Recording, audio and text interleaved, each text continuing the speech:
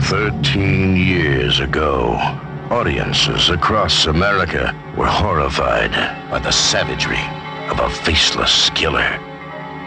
In the wake of this bizarre rampage, he vanished. Now, after more than a decade of silence, he has come out of hiding. Texas Chainsaw Massacre 2. The Buzz is back. Directed by Tobe Hooper.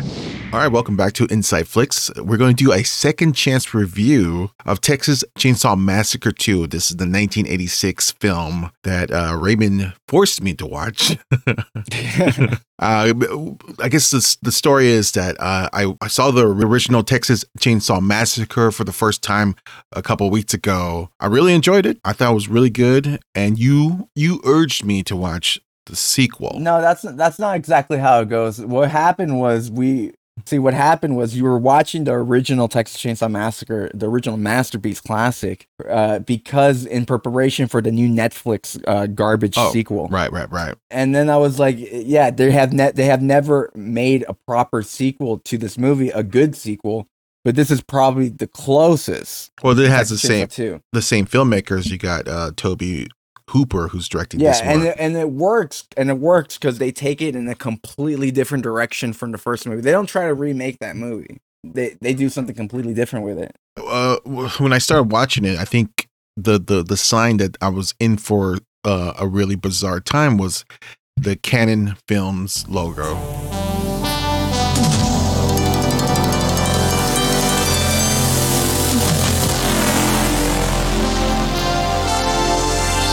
Oh, I was going to say that. I didn't realize. I was going to bring that up. I put that in my notes.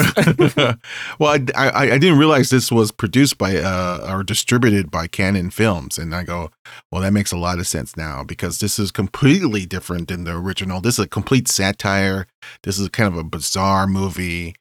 It is a weird experience. I don't know if I like this movie, but there's things that I do kind of really think it's cool. There's some cool elements to it, but I think if you were to watch the rest of the Texas Chainsaw Massacre muvies, you'll have how much higher appreciation for this movie.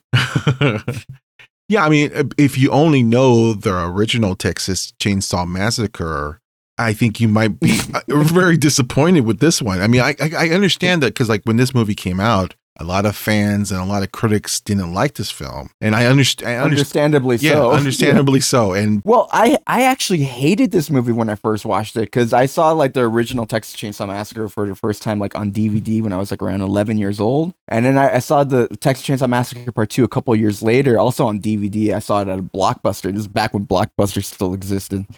And I remember picking it up and just being so extremely disappointed by the movie because it's just like it was like this stupid comedy. I couldn't never even imagine it was from the same director, but it was. And yeah, massively disappointing movie. But over the years, it's grown on me, and I've learned to appreciate a lot of the humor in the film and performances. Well, I think the first half of the movie I really enjoyed, and then we got to that second half, and where I go, oh, this completely kind of falls apart. And then after hearing about the production issues that they went through, it really kind of made sense because that second part really felt like they were making a lot of things up, and I guess that was the case. And the second half drags. Yeah, it drags a lot. I mean, it's just only one location. But let's start with the kind of what the movie begins with. The movie starts with the movie actually opens up with a different narrator, not the exact narrator of the first film, but he's basically describing the killings from the first film, saying, talking about the Texas Chainsaw Massacre, and essentially saying that the killings never stop. Texas lawmen mounted a month-long manhunt, but could not locate the macabre farmhouse. They could find no killers and no victims, no facts, no crime. Officially, on the records, the Texas Chainsaw Massacre never happened. But during the last 13 years, over and over again, reports of bizarre, grisly chainsaw mass murders have persisted all across the state of Texas. The Texas Chainsaw Massacre has not stopped. It haunts Texas. It seems to have no end. And the very first thing we see right after that pretty awesome introduction, in my opinion, is the Canon Films logo, which, like you said, really lets you in that you're in for a wild ride. And then we basically like hear a bunch of like 80s kind of pop tunes being played, and we see like, I don't know, like two kind of yuppie rich boy douchebags.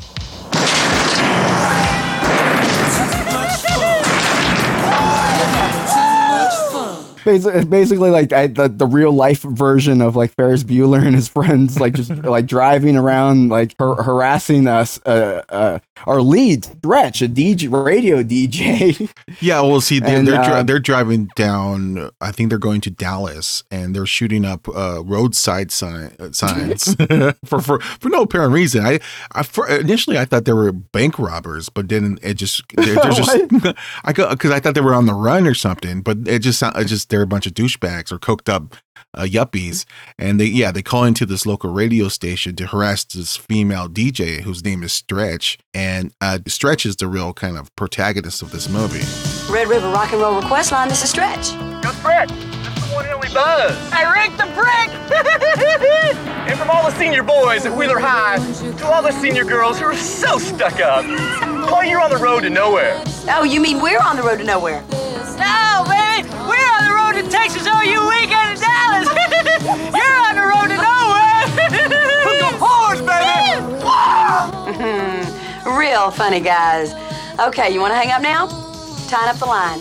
Hey, come on. Yes. I thought the yuppies were gonna be like, we're gonna follow the yuppies, and because like I didn't know anything about this movie. I mean, when I first watched the original Chainsaw Massacre for the first time 2 or 3 weeks ago, I at least knew about that movie. I mean, I think the first time I saw that movie or heard about that movie was in the comedy Summer School with Mark Harmon. It's about summer school. He's a PE teacher who's stuck teaching a class of losers, and one of the losers was a big fan of the Texas Chainsaw Massacre. Good Lord. What are you watching? Do the dance for me, baby! New film from the district. Safe use of power tools. Oh, my. Let it finish, ladies and gentlemen. Wow. What do you think of that, Anna Maria? God, it was really American. American, yes. It's an American masterpiece. It's talk about gutsy endings. The girl gets away, and our hero Leatherface, he chainsaws his own legs. 2 thumbs up. Make that 4 for gore. And that's probably my first exposure of that movie. So, and over the years, I have seen clips of the original film in horror documentaries and so forth. But I had no clue what this movie was about. I only knew, I knew that Dennis Hopper was part of it. But still very bizarre. So when the yuppies showed up, I thought for sure that these were going to be the main stars or the main characters. And no, they're really kind of set up to introduce us to Stretch. And also just to give us our kind of iconic slasher first kill, opening kill, right? Yeah, we get the yuppies get attacked by Leatherface in a. But he shows up like doing a prank on them. He's like, he's got a costume on, and it's like got a dead body he's dancing around with, right? It was weird. It's completely ridiculous. And he they're in the truck and they're chasing them, and Leatherface has this freaking big chainsaw that goes across the bow of the car, and then it cuts the guy's head almost clean off.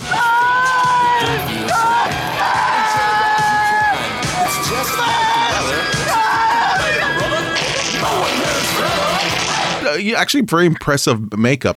Tom Savini is doing the makeup for this movie, which is, I think the makeup is actually pretty good.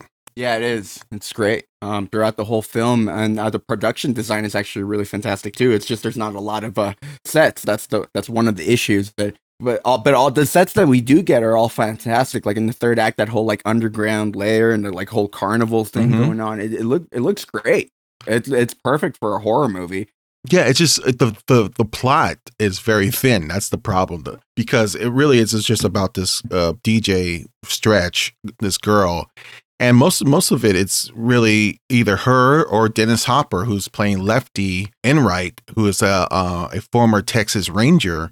And then we soon find out that he is the uncle of Franklin, the guy in the wheelchair in the original movie, who dies. And also Sally, who's the final girl of the original movie, And what we learn in that narration is that she is now in a catatonic state. That's what we learned from the opening narration. So he's looking for, essentially, he's hunting them down. Lieutenant Enright, sir. We heard you might be headed this way. You come over for the big game? You know why I'm here. Yes, there's something about chainsaw killers, your brother's kids killed. But that was 14 years ago, sir, way down in South Texas. Now, these are other kids. This is just an accident. Just a couple of wild punks out raising hell. Yep. One of those boys so wild sawed his own head off going 90 miles per hour. Hell's exactly what they raised. I don't know. What's your feelings about Dennis Hopper in this movie? Because I'm a little bit, I'm scratching my head if he works. I don't know. Well, I mean, his whole storyline got cut out of the movie, so that's one issue. But I don't know if he works. Like, do you think it would work better if it was another actor? Like No. I think there's something about the character just feels very flimsy, and then he feels a little out of place when we see him. You know, we see him in at one point he's buying chainsaws at a local hardware store, and it just feels so out of place. Like, I love those scenes. it's hilarious because at one point he buys like a massive chainsaw, and he lays down the money on the table and walks out of the store, and there's this big tree trunk for him to test the chainsaw, and then it cuts to his close up as he's turning the chainsaw on. And then they go to the wide, and it's clearly not him. You know, it's clearly some chainsaw specialist.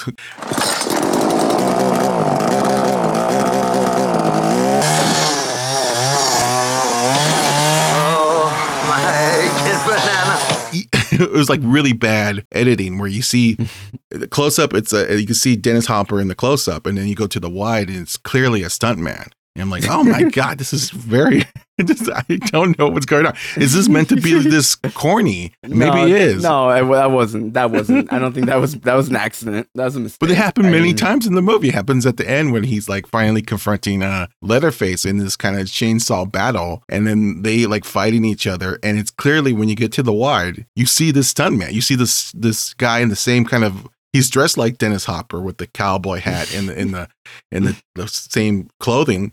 But it's clearly not him. I mean, I don't know if this is meant to be perfect. That was not intentional. That was totally not intentional. Because I mean, I see that in a lot of horror movies. Like I think that's just a mistake. Yeah, it could be a budget thing. It could be like they're running out of time and they just can't really. It could be like Dennis Hopper's like, I'm not doing this. Well, and it's clearly that they're not letting the actor handle a real chainsaw. That's the thing. They don't want to risk hurting Dennis Hopper, with this movie. It's so strange because, how did he got on this movie? Like, I don't know. But the thing is, if you can get Dennis Hopper in your movie, you're going to put him in your movie. Because the killers are here. Kill sites have been clustered all over northeast Texas the last 2 years. The laws, they shy away from piecing it together as murder. They call it accidents, disappearances. You got that last slaughter on tape, you play it on the radio. Maybe then the laws will stop trying to shut me up and start helping me. I wouldn't even be surprised if somehow Dennis Hopper was just a fan of the original movie. He always wanted to work with Tobe Hooper on something. Mm-hmm. And then he just wrote this role for him, maybe, I don't know. I wouldn't be surprised if he wrote the role for him. Well, it makes total sense to have Dennis Hopper. You want him to play this type of character where he's a little unbalanced. I guess the only connection I could find was that the writer who wrote this movie, his name is L.M. Kit Carson. He also co-wrote Paris, Texas, previously before this. Great movie. Which is an acclaimed drama. And he also co-directed the 1971 documentary The American Dreamer, which was about Dennis Hopper.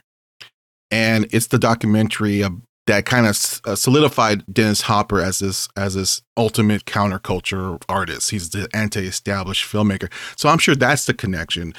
Kit Carson must have been friends with Hopper, and he must have read the script or told him about the project, and maybe that's why he agreed to play this character. But it just the character just feels so flimsy. And in the same year this movie came out, it's the same year as Hoosiers, which Hopper got, which got an Oscar nomination. It's also the same year he did Blue Velvet, which, you know, that performance is like the most iconic performance he ever did. That's my favorite of his movies. It's the only one I actually really still go back to. So when Dennis Hopper thinks of 1986, he thinks of three things: Hoosiers, Blue Velvet, and Texas Chainsaw Massacre 2.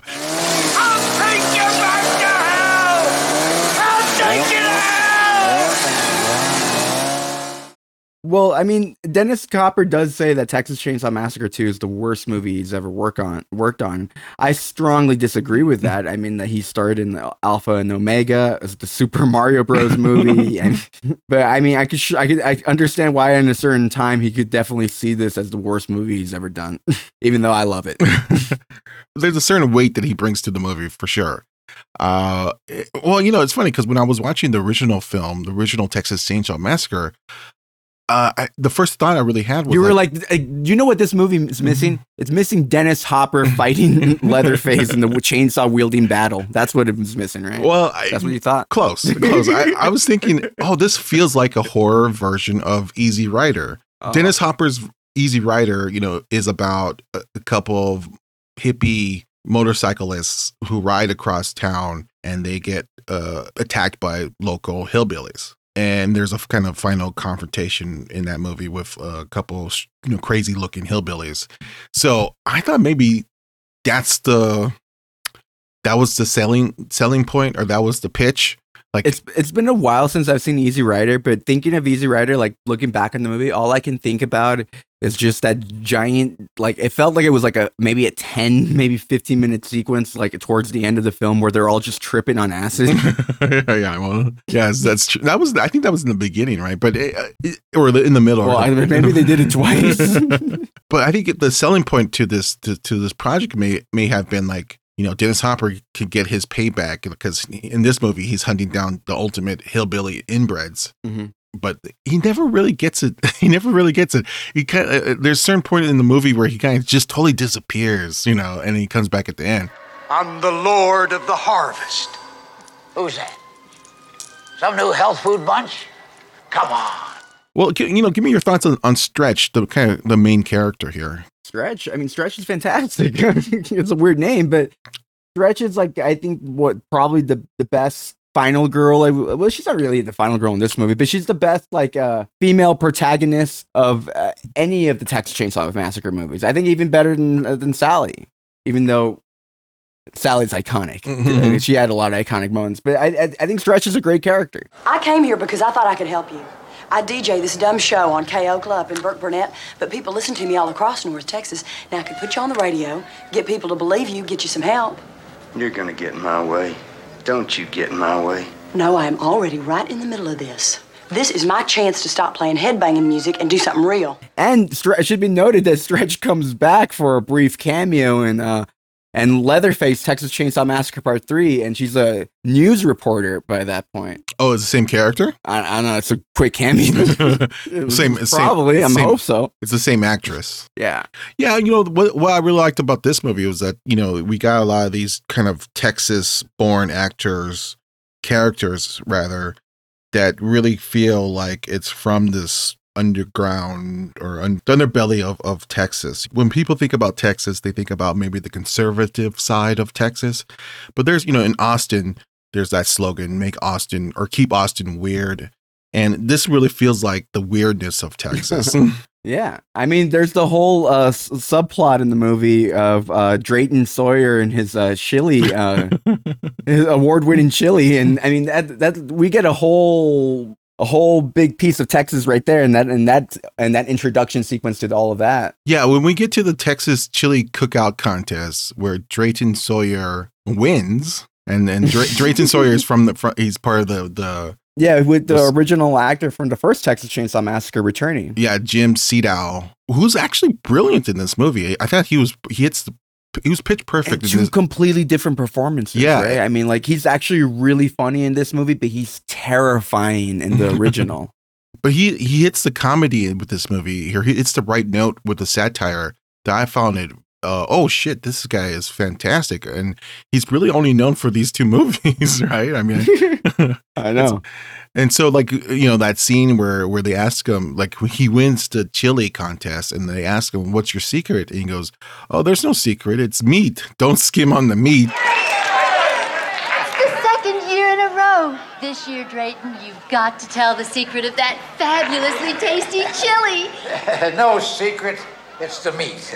Don't skimp on the meat. I got a real good eye for prime meat. Runs in the family. Whoop, whoop. It's one of those hard shell peppercorns. I gotta say, I love this town. This town loves prime meat. I thought that was hilarious. It's like one of the most funniest bit in the whole movie. It truly is. It truly is, man. And yeah, it's a shame that he he didn't do like more movies, because I mean he could do the horror bit. Like, he's really damn good at comedy. It's a damn shame he didn't do more. And he unfortunately passed away in 2003. Mm-hmm. But his legacy will be cherished in these 2 films forever. Man builds a good sturdy trade by hooking and crooking, and then kerflooey! The gods just kick him right in the balls. Not this time. Let's talk about the addition of Bill Moseley as Chop Top. Yeah, he's supposed to be the brother of the hitchhiker from the original Texas Chainsaw Massacre. And I think Bill Moseley is absolutely fantastic. And I think the performance he's giving actually kind of feels like he could be the brother of the hitchhiker from the first film. Mm-hmm. Like, when I watched the movie for the first time, I thought it was supposed to be the same character. I thought it was just being played by another actor. And yeah, Bill Moseley's, I think, incredible in this film. I think this is like one of his best performances. And you can see why, in this movie specifically, why he's become Rob Zombie's go-to actor. You know what I mean? I didn't realize that his acting career extended, from back in the 80s. I thought he really came out in the early 2000s. But yeah, it was a really fun character, Top Shop. And the whole sequence where they break into the radio station, and it's him and Leatherface, and they're kind of dressed up as a hippie and stuff. Yeah, wearing that wig cover, and we haven't even talked about like his like skull plate. I mean, that thing is just disgusting. He's always like peeling off the skin, like and eating it. Like that's iconic. Whoa. So this is Radioland, huh? The infinite eternal, the waves through the ether fuzz roll on forever. Roar! Can't close that. Hi, I know what you're thinking. This is weird, huh? But I can handle it. You're my fave. Me and Bubba, my little brother, we listen to you every night. Music is my life. That whole scene when he's talking to Stretch and about like he wants a tour of the record or the radio station, it really reminded me of the type of kind of horror comedy that Peter Jackson did with his earlier films. It's kind of the same type of tempo or aesthetic or like type of horror comedy that Peter Jackson did in his earlier films, like Brain Dead, like Bad Taste, or even Meet the Feebles. There was a certain kind of like goriness and also high camp that I think there's could be a through line between these movies. Well, I think if this movie was a little tighter, it could definitely be on par with some of those films. Mm-hmm. With like the early Peter Jackson movies, because I do agree. I mean, like, well, I never saw Peter Jackson's very, very first one, but Brain Dead. I mean, Brain Dead's like freaking hilarious. I mean, the way that movie just like kind of just all builds up. It builds up to that just crazy all that craziness happening in that house. Mm-hmm. Yeah. Yeah, I mean, this could have been like that if it were just a little tighter, because it just feels like a few times throughout the movie, like it's just kind of like going nowhere. But I think the big part of why the movie feels like that is just because of the producers like messing the movie up and just like removing Dennis Hopper's storyline, which is so crazy because why would you remove Dennis Hopper? I mean, he's such a big actor, but Well, it seems like they wanted more Leatherface, and that's why they just and more of the Sawyer family. Yeah. But you wanted to talk about Chop Top. Yeah, so I mean, Chop Top, I mean, has become and I think a fan favorite Texas Chainsaw Massacre character. I mean, for myself, he's my favorite character in the franchise after Leatherface. Mm-hmm. But you know, it's kind of funny how he got cast in this movie because he was trying to actually audition for SNL. Oh, right. He had a short film called Texas Chainsaw Manicure. Yes, and he was passing that around, and like his agent sent it to Toby Hooper, and like Toby Hooper saw it, and he was like, "Wow, if I ever make another Texas Chainsaw Massacre movie, I'm definitely going to call this guy up." Yeah, but it's just so funny how he ended up getting cast in this movie. It's funny because Bill Moseley, he's probably the only one who's 100% into the character. Yeah, he actually made like an unreleased short film called All American Massacre, which is a sequel to Texas Chainsaw Massacre Part 2. And I think the whole thing is like I haven't seen it, it's like unreleased, but I think the whole thing is like just him in like a courtroom as Chop Top describing some undocumented massacre or something like that.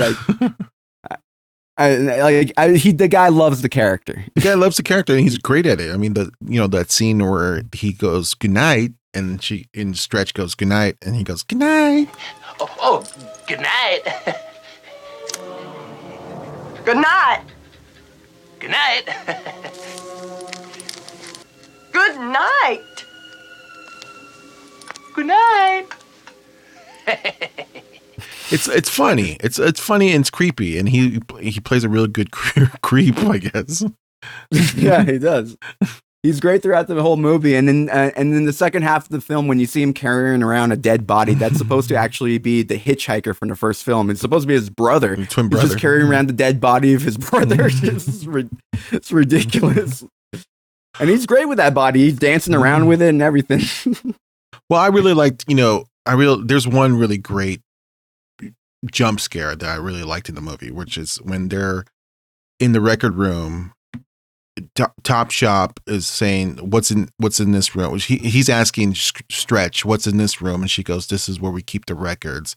And it's pitch black, and they turn on the lights, and then you see Leatherface with his chainsaw smoking. It's all smoke, and he runs out. And I'm like, oh, that's a great moment of like a really good jump scare. Hey, what's in here? Record vault. Oh, where you keep the golden oldies and maybe the new music. No, not me! Get the girl! I thought I had a really fun time watching that. Again, this is in the first half of the movie where I think the first half of this movie is where it really is connecting with me. Not so in the second half. Well, you know what's one of the kind of interesting things about the movie, because the first movie, the focus is on the Sawyer family, on this whole kind of clan of like cannibalistic weirdos, and Leatherface just ends up being kind of like the main showcase, like the one that sticks with you the most. But in this one, I'd say Leatherface is kind of like the one that sticks with you the least. Like the Drayton Sawyer and Chop Top, I think are really the ones that leave that lasting impression. And Leatherface, like, I mean, he doesn't do that much in the movie. I mean, we see him like use the chainsaw as a penis at one point. Well, yeah, let's talk about that, because there's a really I guess this is a classic scene. Leatherface is using his chainsaw like an extension of his own penis, and he's cutting through like a tub of ice. The ice is spraying all over the place. The chainsaw is penetrating the ice. It's, by the way, it's in between Stretch's legs. There's a lot of phallic imagery here.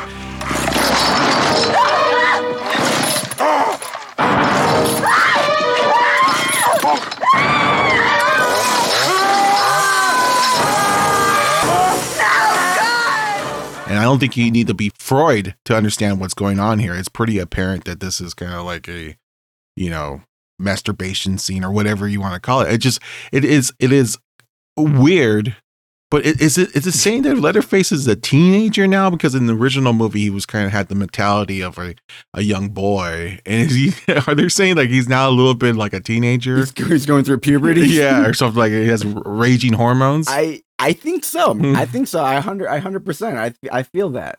I think that's what's going on, and maybe that's why he killed those yuppies in the beginning, right? Because like in the movie, he kind of falls in love with Stretch, and I guess the family teases him about it. Yeah. Finish her now, Bubba. Finish her. Give me that. Turn traitor for a piece of tail. You got one choice, boy. Sex or the saw. Sex is, well, nobody knows. But the saw is family. There is a lot of like sexual humor in this film, like there wasn't any in the first one. No.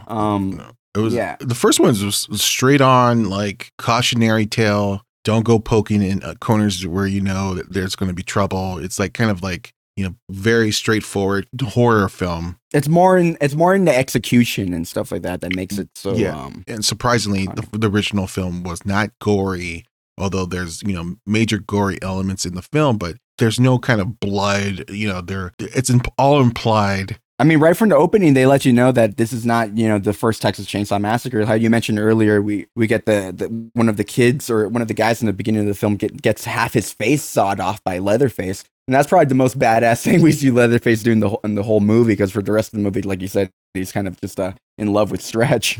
Yeah, at one point they're trying to force him to kill her. He can't do it. It's an interesting direction to take the movie, but I mean, this is still the best sequel to the Texas Chainsaw Massacre we've ever gotten, man.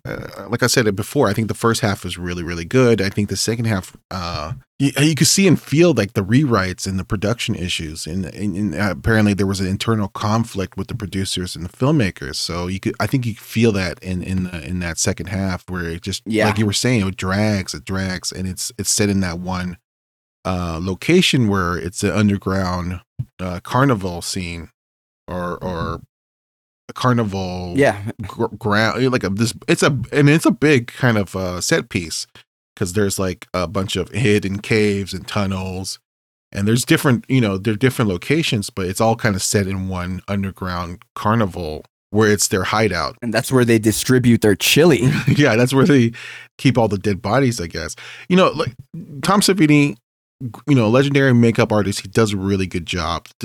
Unfortunately, I don't think it really works as a whole movie, but as a time capsule of a film, it fits very well. I mean, I think this really reminds me of some of that late night 80s horror movies that you would see in late cable or drive-in horror movies. I mean, it really feels of its time. Yeah. And I mean, and those are a lot of the type of movies that Tobe Hooper ended up making after Texas Chainsaw Massacre, like Eaten Alive, or like, I guess, Life Force and stuff like that. I mean, he's just kind of always just made these like kind of corny movies and stuff.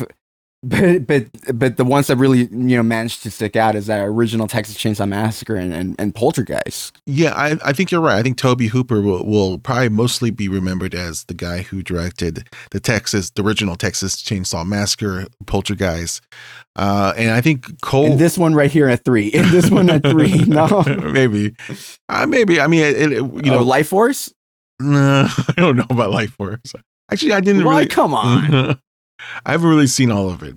Well, for anybody that hasn't seen it, I highly recommend Body Bags, which is an anthology film he did with John Carpenter.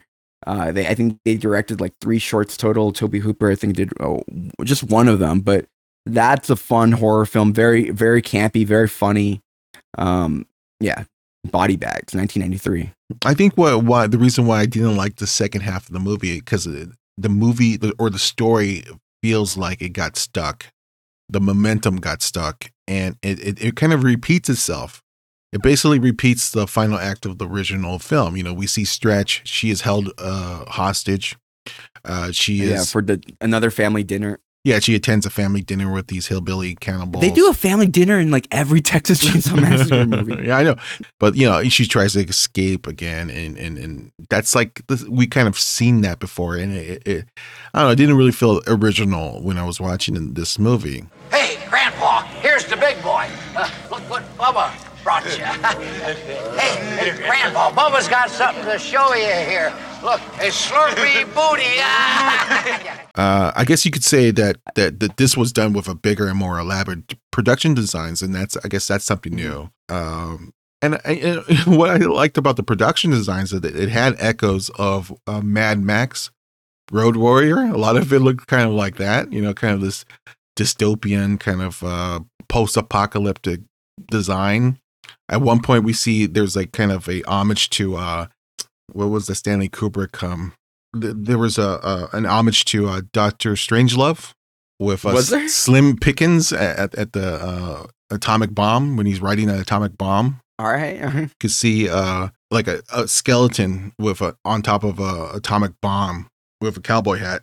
And I go, oh, that's got to be Slim Pickens. Oh, okay. I mean, I never picked up on that. I guess you could say the addition of Dennis Hopper is new. That what makes this movie different. But God only knows why he spends the most entire final hour kind of stuck underground going apeshit with his chainsaw, because he finds this kind of lair, this underground lair, and remember he's looking for his the murderer of his his nephew, of his family member Franklin, and goes completely apeshit. He goes crazy. He's cutting down the wood foundation, and he wants to bring the whole thing down. Take it all out! Bring it all out! Bury the devil! May the Lord have mercy on our souls! And he kind of disappears after that. Like he cuts down a couple of wood planks, and he kind of disappears for 30 minutes. Because that's when the studio starts to cut out his storyline. Yeah, I know. I guess originally it's supposed to be revealed that he's also the father of Stretch, but they just cut out of that all of that out of the movie. So I imagine they probably had a scene after all that. You know what I mean? And they just cut it out. They must have a scene with him in Stretch because they're both stuck underground.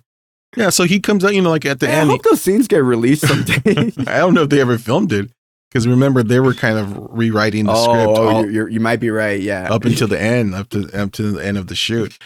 Yeah, I mean, at the end he comes out and he kind of saves Stretch. Lefty, which is his character, he has this major battle with Leatherface. So the person who left standing is Stretch, and she I will say the ending shot of this movie is pretty cool. Stretch is on top of this kind of hill, this like cave, top of this cave mountain thing. She has. It reminds me a lot of like the third act of the Flintstones movie. It's a nice shot. I mean, she comes out, she has the chainsaw, she's doing the dance, the iconic dance, and then they kind of pull out.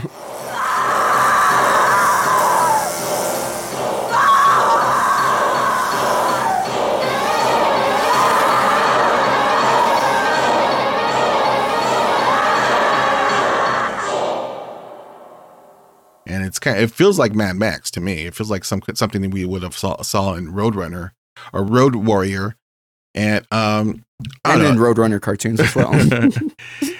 But yeah, it feels like this movie belongs with those type of movies, those 80s drive-in horror movies that came out around the same time. But I don't know if I really kind of enjoyed the whole thing. Oh, I love it. But I get it. Because like I said earlier, I hated this movie when I first watched it. It really had to grow on me over time. And a big part of the reason why it did grow on me over time is because I saw the rest of the Texas Chainsaw Massacre movies. And just seeing how awful some of these movies in the franchise have gone over the years, seeing how bad some of them are, it made me really, really love this movie a lot more the next time I revisited it. And I just keep going back to it like every couple of years. It's fun. It's a fun movie. It does drag a little bit in the third act. I think I can just overlook it though, because I know that it had a lot of production trouble. And I know that like a lot of, 80s movies, like, I've seen a lot of like, kind of like drive-in movies, because I'd like to buy a lot of the Blu-rays released by like Vinegar Syndrome and like, and like a Severin and all these like kind of like, weird boutique Blu-ray companies. And so I've seen a lot of weird like horror movies, and seeing all of those weird horror movies also makes me appreciate this one also, because it's not bad in comparison to a lot of movies that were coming out at this time. A lot of horror movies that were coming out at this time. Well, I would say this. I think I was very surprised with the soundtrack. It's a pretty decent soundtrack that features, some really cool 80s rockabilly, kind of horror rockabilly. I was really surprised at how well they used that music, and nothing that's like mainstream. Nothing mainstream. It's kind of like it's all from the IRS Records, the label, that record label, which was big in the 80s. You got the Cramps, Oingo Boingo, and Concrete Blondes, and others. And IRS Records was a pretty big independent label at the time. It kind of died off in the 90s. And but I remember IRS. It had a really great logo. It had a guy with a fedora hat and sunglasses, kind of K-Rock. If you're from Southern California, it's like K-Rock in the 80s. All that soundtrack was great. So I was surprised because you wouldn't took you back. Took me back, but you wouldn't have guessed that Texas Chainsaw Massacre 2 would have a great soundtrack, well, the one that's going to be, go for the humor and have that John Hughes influence, I think will, though, right? Well, I guess so, yeah. Like I said, the first half of the movie was really good. I love that they used all the kind of weird aspects of Texas. The whole kind of beginning reminded me of Alex Cox, Repo Man, kind of like these weird characters. Oh. Yeah, it kind of reminded me of these weird characters. And, in that case, it was LA. But, like the weird characters, it's like it's not the mainstream characters you would see in movies. It's like those other side characters. So there's some really good elements in this movie. But unfortunately, that's just the second half just really falls flat for me. But you got great performances throughout that second half. Come on. Even it keeps it entertaining. It keeps it fun. It's a fun horror movie to have on if you want to laugh. Yeah, watching Dennis Hopper cutting from his face and then cutting from a stunt man is fun. There's really kind of funny moments in it like that, like strange kind of moments where just Dennis Hopper being Dennis Hopper. And there's a really funny kind of Hitchcockian cameo by Tobe Hooper in the beginning. He shows up for half a second in a hotel scene where he's walking through and he gets pelted by ice, and then someone throws ice on his back and he turns around and he has this look like, what the hell? And he throws a Dr. Pepper can at the guy. And I guess Tobe Hooper at the time was known for drinking a lot of Dr. Pepper. So I guess that's an inside joke or something like that. So there's fun things about this movie, but it's an okay movie. I think for our first film for Second Chance Cinema episode, I'll say this: give it a second chance. I think people will like it more now. Certainly after all the other sequels, and certainly after all kind of these horror remakes and requels, I think people will appreciate for what this movie is. It's kind of like a time capsule. It's something that's stuck in amber. It's very much a part of that 1986 spirit of drive-in horror movies. For our first Second Chance Cinema episode, I'll say give it a second chance. Yeah, and I agree. I mean, it's definitely no masterpiece or like instant like classic like the original, but I think it has kind of become a cult classic over time. I really hated this film, like I've mentioned a few times, but I adore it now. It's just, I find it so endlessly entertaining because of the performances. I mean, it's a movie where like there's a lot of stuff going on in the first half. And I'd say maybe even a bit more than the first half, like the first 2/3. But once you get to that third act, it does drag, but the performances save it, because you do have Bill Moseley running around the whole movie. You got I forgot the actor that plays Drayton Sawyer, but you have him running around as well, going full loony in the third act, and it's a lot of fun. Okay, so you say give it a second chance as well? Absolutely, yes. All right. So that was it for this special episode of Inside Flicks. Hopefully we'll come back with some other old movies, see if they give our second chance treatment. All right, thank you for listening to Inside Flicks. If you want to hear our past episodes, you could go to insideflix.com, or if you want to see our YouTube content, go to YouTube and search Inside Flicks. Thank you for listening to Inside Flicks. Until next time, bye-bye.